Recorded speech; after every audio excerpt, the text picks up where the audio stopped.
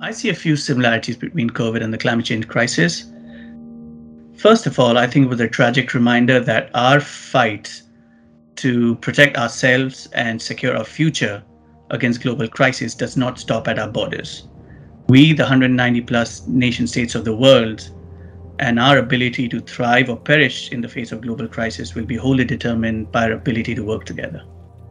I think we need to reinvigorate our multilateral approach to fighting global crises.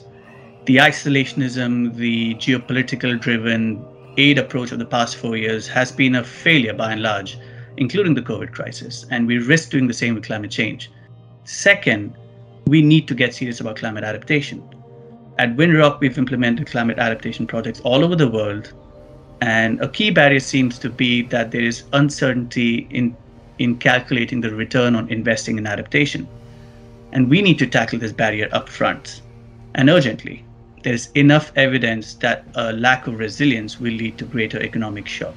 And the ongoing pandemic has given us enough evidence on the value of resilience. Governments, donors, and the international development community need to step up and help the private sector break through this barrier. Through economy-wide policies, sector-specific regulations, and financial incentives, I'm certain we can create a race to the top in terms of climate adaptation.